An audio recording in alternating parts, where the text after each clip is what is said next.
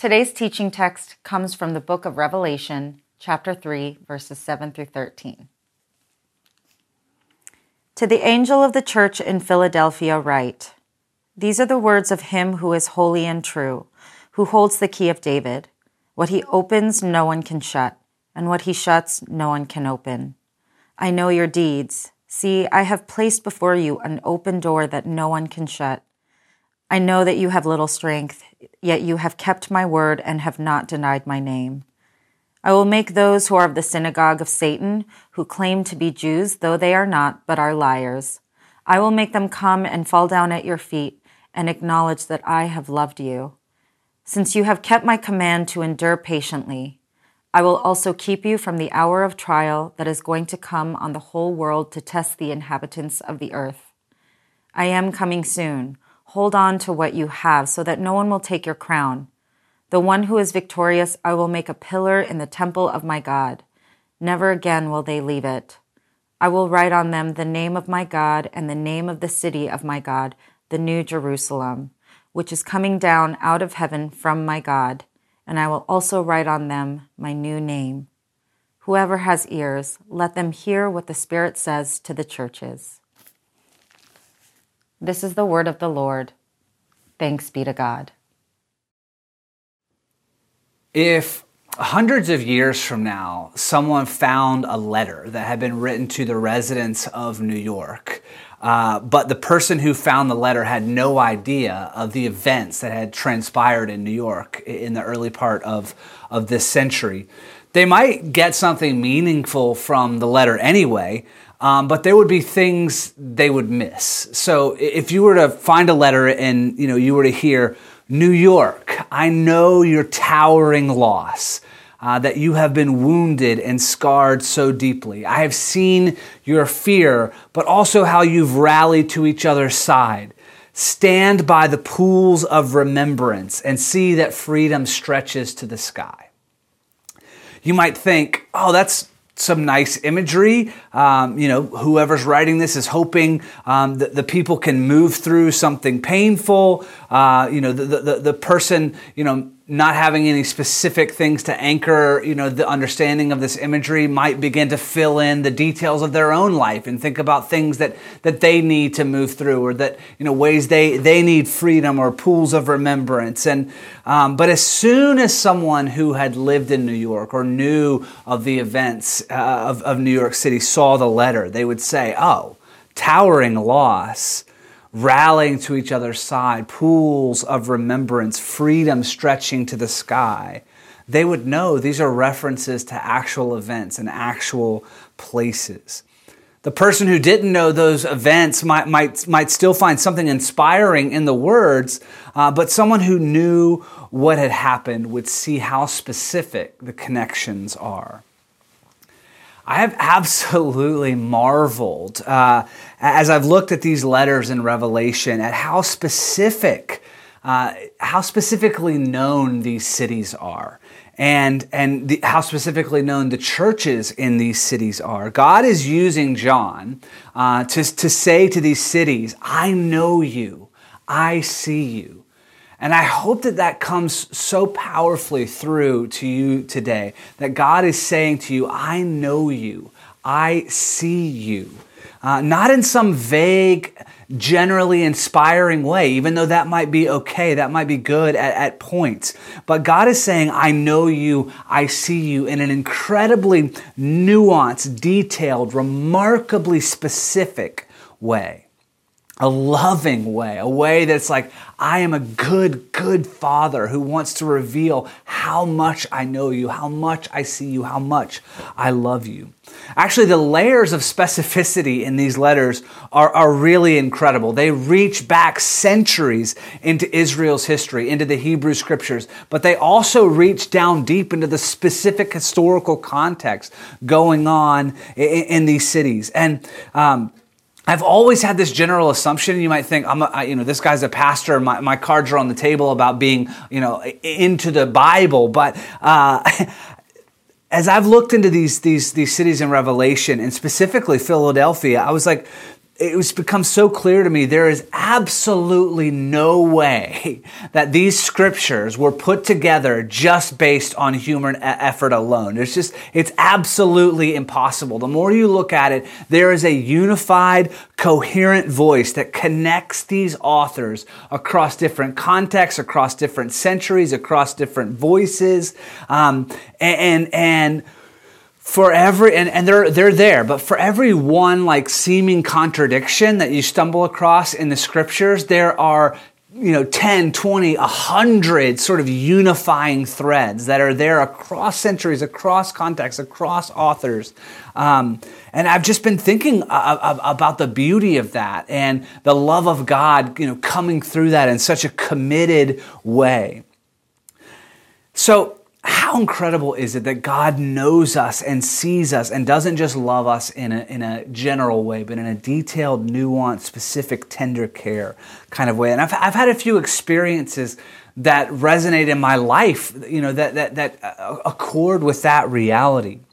That God knows us and sees us. It's times where His tender, specific cares come pouring through to me. And quite often it's been a few times where people who didn't even know me that well or didn't know what was going on in my life prayed for me in a specific way, right? These are times when God has used someone to remind me of how well I am known. Some of you have heard some of these stories. I was in London in 2017 in the basement of a pastor's house there, and a group of leaders got around me and began praying. And all of us that knew one another were looking around and we were laughing. And then later we were crying because it was like these people had been reading my journal. It was like they knew me so deeply and intimately. It was because the Holy Spirit was informing them, and the experience was like going through years of counseling in a relatively short amount of time. It was such a powerful experience. I had a similar experience on a pastor's retreat in Pennsylvania with TGC pastors around me and praying for me. And God was giving these gentlemen like words to speak over me that they had no idea how much I needed to hear that. I think about Ellie Mumford from the Vineyard Movement praying for me a couple of years ago at a conference, and I'm not even knowing some of the pain I was right in the middle of wrestling with. It was like she was naming it. And I was thinking this week about just a flood of these types of encounters. And I remember Jillian Fritchie. At a deacons meeting a couple of years ago in TGC, I was sort of like venting these weaknesses that I have as a pastor and frustration at the pain that was causing in the church. And Jillian spoke to me after the meeting, and she just said, God knows these things exactly.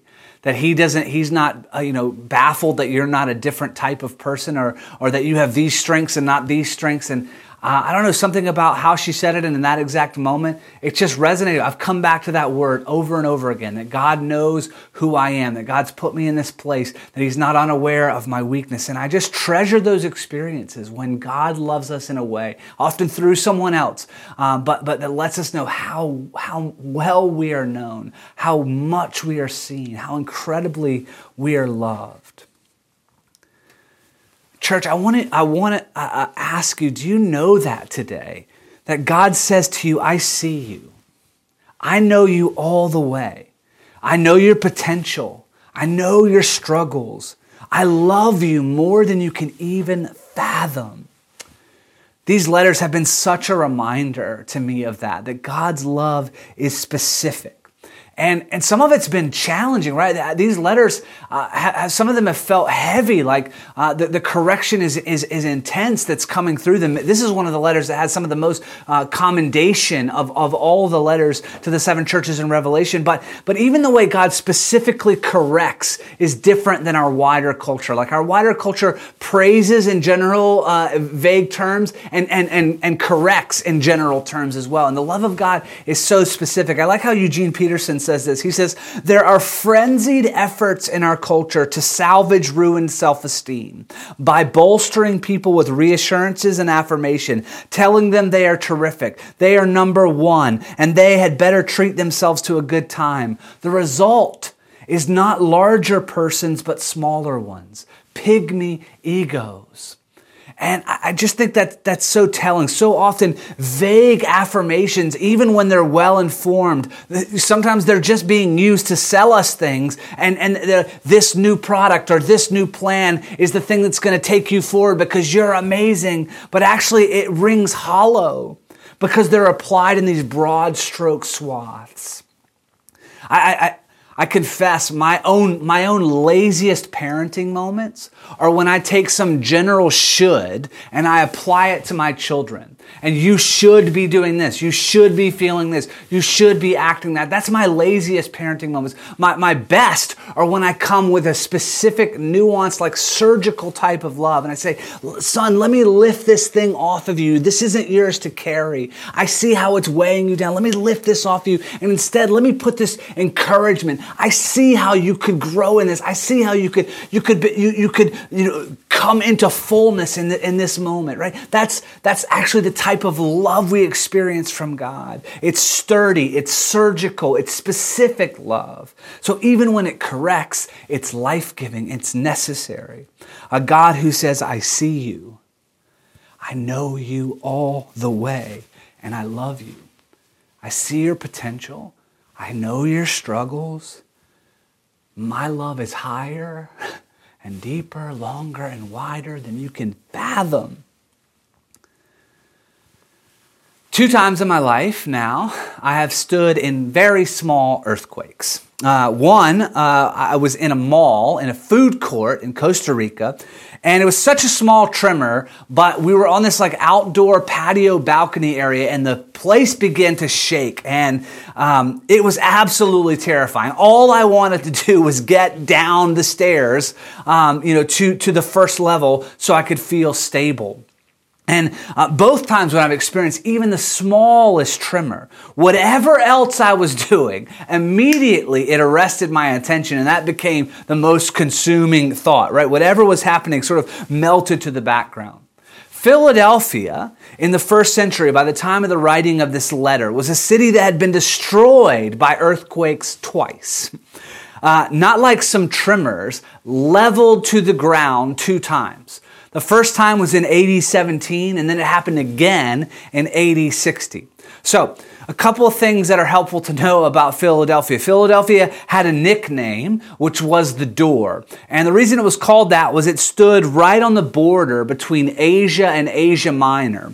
And so if you were traveling from Asia into Asia Minor, you had to pass through Philadelphia, and it was right on the main highway. If you were going from west to east, you passed through the Door of Philadelphia. So that was the city's nickname. But the actual name of the city, Philadelphia, changed several times in the first century. It was called Philadelphia, and then when it was destroyed by earthquake in AD 17, it was rebuilt by the Caesar, and you say, well, why? Why was it rebuilt? It was an important cultural outpost.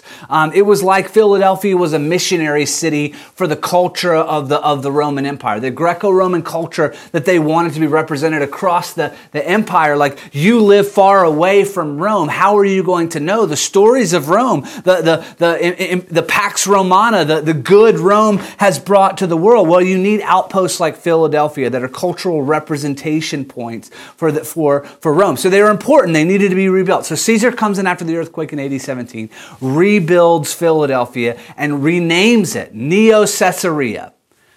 Could have brainstormed the name a touch longer, but that's what he came up with, Neo Caesarea. And that was the name of the city until AD 60, and it was leveled again by an earthquake. This time, the city was rebuilt on the resources of a different emperor, from the Flavian dynasty. Don't have time to get into it, but many people hated the Flavian dynasty. Their approval rating was super, super low. A couple of reasons for this in Philadelphia. In particular, Philadelphia was known for its vineyards. It was famous for its wine. But the Flavian dynasty, in the middle of a grain shortage across the Roman Empire, decided that Philadelphia's vineyards were disposable. They tore up 75% of the vineyards in Philadelphia, and they planted grain fields. And wait for it, the grain fields never produced grain. So they basically destroyed an entire entire beautiful industry that had sort of given Philadelphia a sense of identity and renown and left them in a place where they actually weren't helping the problem that these vineyards were destroyed to help. So people didn't like the Flavians, but that didn't stop them from trying to rename the city after themselves, after the emperor. So the Flavian dynasty rebuilt the city again after AD 60, after this earthquake. They tried to rename the city Flavia. Now, I'm resisting right now Flavia Flav jokes. I don't know what you're doing where you are, but people hated the Flavians so much that they went back to just saying, nah, we're going to call the city Philadelphia. So it was Philadelphia, Neo-Caesarea, Flavia, not really, and then Philadelphia again. This is sort of like, this happens in New York, right? Do you call it the Hugh L. Carey Tunnel? I don't think so. You call it the Battery Tunnel, don't you, right? Do you call it the Ed Koch Bridge or the Queensboro Bridge? Or maybe you're like Paul Simon fan, it's the 59th Street Bridge to me always. And I say that with no disparagement for Hugh or Ed. And I'm not going to comment about them. But, right, these things happen. They say, no, Flavia, we're going to call this thing Philadelphia. So it goes back to its original name, which had come from the brother of a Roman ruler winning a famous battle in that area. So brotherly love, Philadelphia. They went back to their original name. But anyway, what's the point of all that? You did not need a history lesson on the ancient city of Philadelphia in Asia Minor in the 1st century, but this city in the passage is called a door. You are a door. You are a door, and I'm going to open a door that no one else can shut. The city had been renamed several times, and Jesus says to them, I'm going to give you an invincible identity. I'm going to give you a name. The city had been leveled and rebuilt, and God says, you're going to be a pillar that won't crumble, right? And so you begin to see all of a sudden, it starts to shed some real light on, see, I have placed before you an open door that no one can shut. I know you have little strength, yet you have kept my word and not denied my name. Philadelphia was a city that knew what it was to hang on for dear life. You have little strength, yet you have kept my word and not denied my name.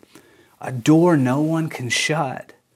A city with little strength that has fallen twice. How about this? To the one who is victorious, I will make a pillar in the temple of my God. Never again will they leave it. I will write on them the name of my God and the name of the city of my God and the new Jerusalem. How many is that? 3 names now? Which is coming down out of heaven, my God. I will also write on them my new name. A pillar that will endure and not crumble. A new name for a city that's been renamed, an identity that will last. But it's not just for the city at large. God is speaking very specifically to this small group of followers of Jesus that have begun to gather in Philadelphia, and he knows their specific pain. There was a large, influential population of Jewish leaders who had influence in the synagogue, and they absolutely refused to accept any of these new Gentile believers in Jesus. They were absolutely not welcome. They had completely rejected them. And this small group of Gentile believers, by comparison, had no power, had no influence, right? And so we hear Jesus saying to them, I will make those who are of the synagogue of Satan, a pretty intense word of rebuke from the Lord here. I will make those who are of the synagogue of Satan, who claim to be Jews, though they are not, but are liars, right? They're missing the entire true story of Israel and Israel's Messiah coming forward. I will make them come and fall down at your feet and acknowledge what? What do you imagine would finish that sentence? I will come and make them fall down at your feet and acknowledge that they were wrong and you were right. Make them acknowledge that, that you're a valid participant in the religious landscape and social landscape of the city. Make them acknowledge that, hey, we're actually claiming to worship the same God here. Here's how the sentence actually finishes. I will make them come and fall down at your feet and acknowledge that I have loved you. That I have loved you. This small, despised, excluded, outcast group in Philadelphia that couldn't find a place to belong. Christ is saying, I'm going to make the powerful acknowledge that I have loved you. That my love has been on you. That my affirmation has been on your life. To me, it's a reminder, right, in our modern context that our racism, our bigotry, our self-obsession, our snobbery or vain exclusions, obviously violence that's racially motivated, right? This cuts against the heart of God. We need to pay real close attention to, where we are in that dynamic. He says, I will make them come and fall down at your feet and acknowledge that I have loved you. That is the real difference maker in their story. With the love of God, we cannot fail. With the love of God, we cannot sink. We can come back from any rejection. We can rebuild when we have been shaken to the ground. We can cling to God's strength in the middle of our very real weakness. We can have God's acceptance pouring over us, even in the face of immense rejection. We can take the promise of God's protection even in the middle of tremendous trials. God tells the church at Philadelphia, since you have kept my command to endure patiently, I will also keep you from the hour of trial that is going to come on the whole world to test the inhabitants of the earth. God's telling them he's going to protect them in the middle of an immense trial. There's lots of debate on exactly the timing of this and what trial is being referenced here. But the Emperor Domitian unleashed an unprecedented persecution of Christians during his reign. And this might be what is being referred to here. And God's committing to protect them. He knows the specific details they're facing. He knows their pain. He knows their longing. He knows their waiting. He knows the degree of their strength. He knows their true identity. He says, I am coming soon. Hold on to what you have so that no one will take your crown. Now, each time the city of Philadelphia was rebuilt, an immense amount of the imperial resources were used. And as the rebuilding was taking place or when it was complete, the emperor would come back to view the city to see how they had gotten along with these resources. How were things going? And how is the city doing now? And the word that's used for that is parousia. It's the same exact word the New Testament church uses for the return of Christ. Behold, I am coming soon. Parousia. This is the idea. I am coming soon. Hold on to what you have so that no one will take your crown. Parousia. God knows them. God knows the story. And He's reshaping the narrative in a way that they can see it in light of the gospel.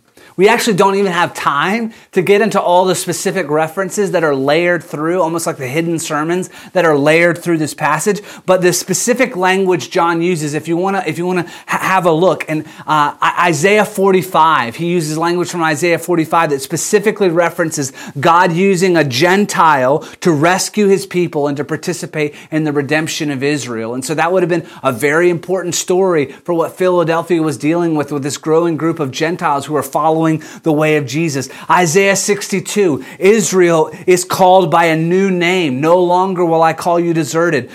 There's words about not losing their crown, right? When these things would have been heard, here's a little tip for reading our Bibles well, is when an allusion is made to a passage that came before, the context of that passage is usually fully in mind. And so it's not just that we're borrowing this phrase because it fits well here. No, we're trying to reference back to what was happening here so that you can understand this larger context and understand how the story is playing out. So that's Isaiah 45, Isaiah 62, Isaiah 22 is specifically the passage just mentioned holding the key of David. The one who actually had what? The authority of inclusion in the covenants of Israel. A place to worship, a place to belong to a group of people who were feeling wildly excluded.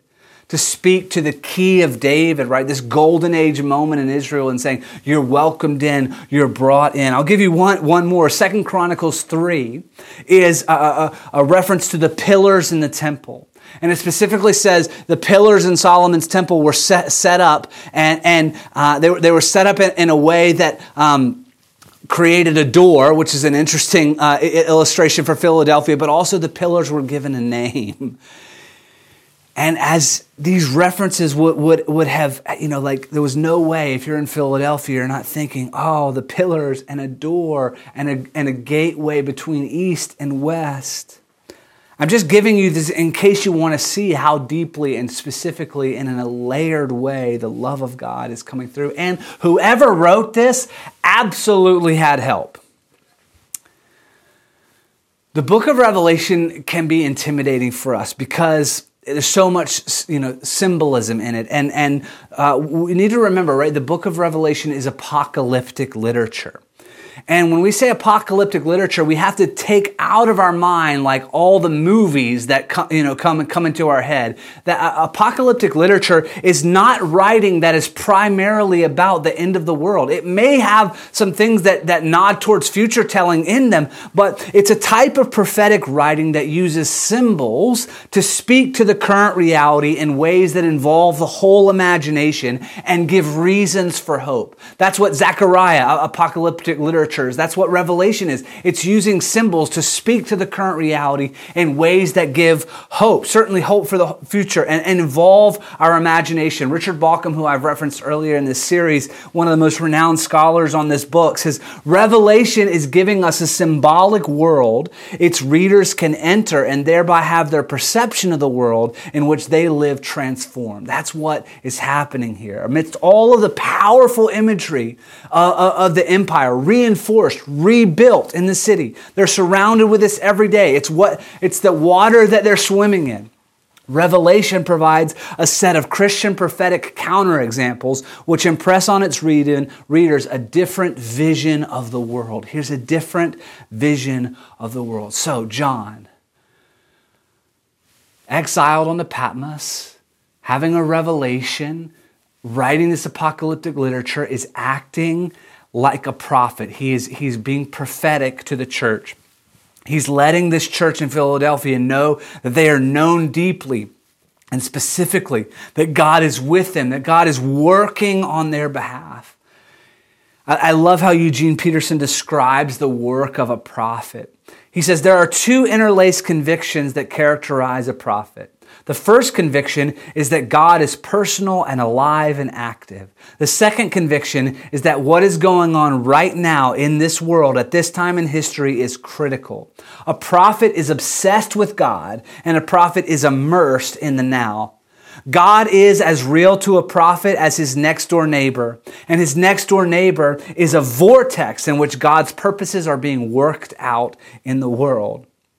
God knew exactly what was happening in this ancient city. He knows and cares exactly about what is happening in our city, about what is happening in our lives. Right out of the headlines, God's not unaware at all. He sees the violence against our Asian and Asian American neighbors and detests it. He speaks out and asks for others to speak out for all of his image bearers, right? Church, bottom line, when our friends and church family or when our neighbors are concerned about walking down the street in safety, it is all of our concerns. That is reflective of the heart of God, reflective of the reality that every human being is an image bearer. God sees the way that we have, sort of sectioned off into these polarized divisions as a country, and he knows that there is a better way. He's offering us a better way. As we've crested over the year mark of this pandemic, as we've grieved 500,000 plus deaths from this, and many of us have personal stories of loss in this pandemic. All of us have personal stories of our lives being disrupted and wondering how we're going to hang on, right? Mental health struggles are on a massive uptick in our society. We look around and so many of us are bruised and hurting, and God sees the exhaustion and He knows it exactly, and He's inviting us to rest. He's inviting us to come to Him. His yoke is easy, His burden is light. He knows how many of you are fighting to endure, and He says, I'm with you. You're not alone. In this world, you will have trouble, but take heart. Be of good courage. I have overcome the world, church. He knows so specifically every detail. It's like He's read your journal, and in every secret, He's like, I still embrace you. You have no idea the height and the depth, the length and the width of my love. As specific as He is with this church in the Bible, He is with us. Right? They're called the door because they were the door. He says, I will open a door that can't be shut. You've been renamed multiple times. I'm going to give you a name that represents your invincible identity in my kingdom, in my love. You've had pillars that have crumbled multiple times. I'm going to make you a pillar in my house that will never fall. You've been rejected by those in power. I'm going to publicly testify to you and to them about my love. You've had trials that have been overwhelming. You have come to the end of your strength. I will protect you. I will be near. Where do you need to hear that God has opened a door for you? Cry out in faith, church. Well, where do you need to hear God speak your true name today? Your invincible identity. Where do you need help standing up? That you're not going to crumble, that you can go forward and make it. Where do you need to hear the affirmation of it and acceptance of Jesus over every other voice, over the small whispers of accusation in your own mind, over any critical spirit or critical voice in your life? Hear the voice of Jesus' affirmation. Run to God for protection. But I want you to know, as much as God is that for us, He also wants us to join in that project in the world. He's inviting us to live prophetic lives that show what He is really like. Peterson said it so well. God is as real to a prophet as his next door neighbor. And his next door neighbor is a vortex in which God's purposes are being worked out. So God's saying, hey, I'm looking for people who will prophetically stand up for our Asian and Asian American neighbors. Will you be one? I'm looking for someone who will pass on my affirmation to those who live next door, who feel rejected, who feel alone, who feel forgotten. Right? Some of you need to know today how deeply and truly you are seen, right? That invincible identity that God holds, that He's saying, I want you to have this, that you will not crumble. To the church at Philadelphia, as He's done with each church, Jesus reintroduces Himself. Right? Better than Jay-Z even. Allow me to reintroduce myself. My name is Holy and True. I am the one who opens doors. I am the waymaker. I want you just to hear those three really quickly. Holy, true, waymaker. What are we saying? God is saying there's no one like me. There's no one who knows you so well.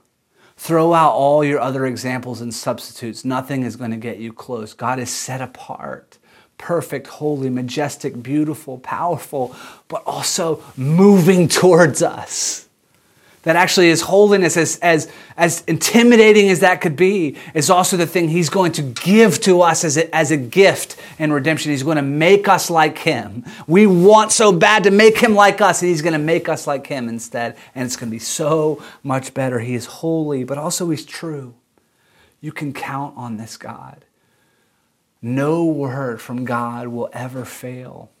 It might not be accomplished according to the timing we would choose, but no word from God will ever fail. And He's a waymaker. Man, I have lifted that song up so much in the last couple of years. It seems to come on at the right moment for me on walks or runs. And that idea that He would open a door that no one else could shut. That the thing that's meant to happen in your life, the destiny God is calling you to and leading you to, right? The creative person you're meant to be, the friend you're meant to be, the parent that you're meant to be, the husband or spouse that you're meant to be, the job you're meant to do, the offering you're meant to make in the world, the repair you're meant to instigate, the systemic oppression you're meant to confront, like the exact vocational calling that God has put on your life. Can you imagine the confidence that comes if God says, I'm going to open this door. Nothing is going to shut it. You're going to walk through into who I've called you to be. I've made works for you to do in advance, and you're going to walk in them. The power and beauty of that. Walk with me, He says. I'm the way maker. As you know, each week in this series, several of our leaders have been working on a letter where we're trying to imagine if God was speaking to us like He was speaking to these churches, what might be said. And we're discerning best we can. And of course, we're not writing scripture here. And I hope, though, that you've been able to hear some whispers from the Spirit coming through in these words. We're praying and asking God would speak to us. And this is this week's installment. hear this church.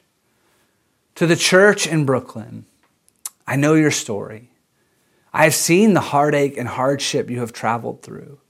I've counted the tears you have shed for your individual and collective losses over the years. I know you have had to rebuild several times. There is joy and pain in that. There is endurance and exhaustion. I am near you when you are tired. I have heard your cries of how long, O Lord. Do not forget that I hear you. I see you. You have kept the faith. But as you strive to endure, do not forget I am your good Father. I have seen when you endure from a place of your own effort, you resist what might cause you more discomfort. You hide in apathy or distraction. But then you also carry burdens I have not asked you to pick up. Come under my yoke. It is easy and light. Submit to my lead and walk with me.